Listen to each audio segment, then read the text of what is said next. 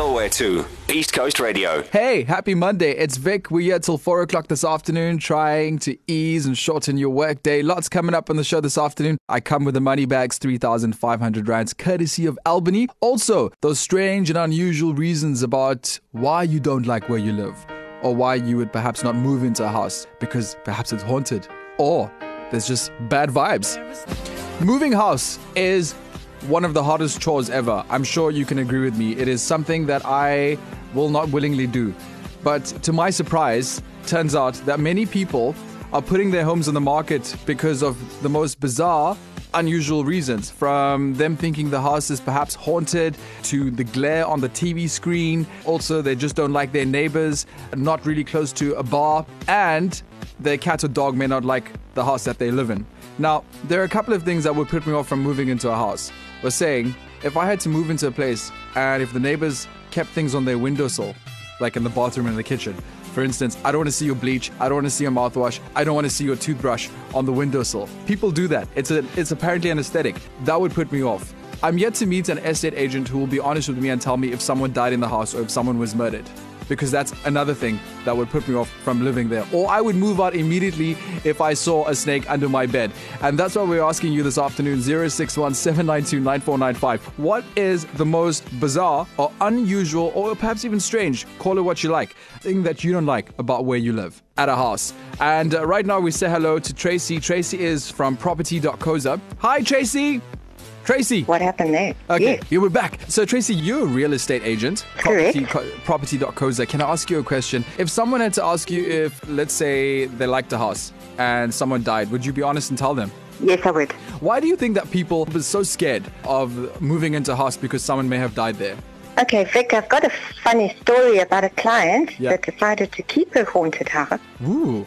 It was a villa in Percy's Osborne Road. After the carpet layers ran out of the house screaming due to the ghostly footprints walking around in a thick pile. And you The said... lady loved her house so much that my boss declined in passing this information into interested buyers, which were then sold 25 years ago. And you're saying this person actually wanted to move into the house? Yeah. Wow. She loved the ghost. Wow, she loved the ghost. I mean, that must be one unusual circumstance. But I think many people would not want to move into a haunted house. I definitely would not want to move into a haunted house. I must be honest, I like my furniture where it is. Yes. Tracy, that's hilarious. What are the strange reasons that you've come across people not wanting to move or selling up their houses? I've had a seller that wanted to put a house on the market because her ex-husband bought the house next door. Oh, yeah. No, that's and they got divorced on control issues. That's bizarre. That is bizarre. Did he buy the house just to pee her off? I'm not sure, but she promptly called me and asked me to put a house on the market. I love it. Okay, Tracy, thank you so much. Tracy from property.coza, sharing some bizarre stories behind why people would actually move out of their house. 061 792 9495. Hi, I live in Mpangeni and it's a love-hate situation for me. We stay close to sugarcane farms and whenever the sugarcane burns, you get that lovely signature KZN smell. But moments later, you have a million bits of pieces black snow. My kids call it KZN snow, but it makes everything black. Oh. But I love this place.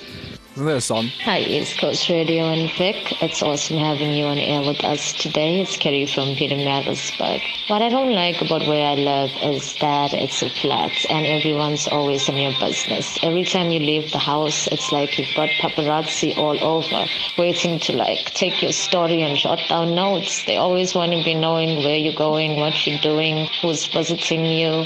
There's no privacy at all. And I think that's really important.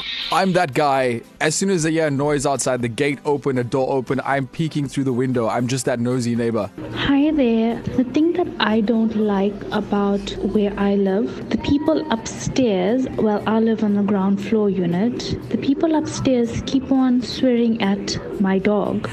I don't think they like dogs, but every time the dog barks, be it when kids come to play with him or whatever the case is, the guys just go at the dog. I don't say anything because obviously we have to try and keep the peace because they're our neighbors. So yeah, and we've just recently moved there, so we can't really say much. I'm getting the feeling that you're actually the bad neighbor and they don't like you because you've got the noisy dog. Hearing people that died in that house, it's always good to speak to the neighbors and find out what really happened at a house before you could actually move into it. The history is important. There could be evil spirits or spooky things, and no, that would definitely put me off from moving into a house.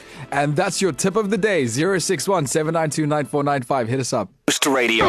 What's up, East Coast? Gonna stay anonymous for this one, but I'm from the Bluff and I lived in a house, and after about 2 or 3 months staying there, I had found out that the previous tenant had hung himself in a tree outside, and it was pretty spooky. I never had any bad vibes from the house, but I have 2 kids and we had Easter egg hunts in the yard and around that tree, and after I had learned that someone hung himself, I went to the tree and I actually saw the extension cord wire that he had used to hang himself.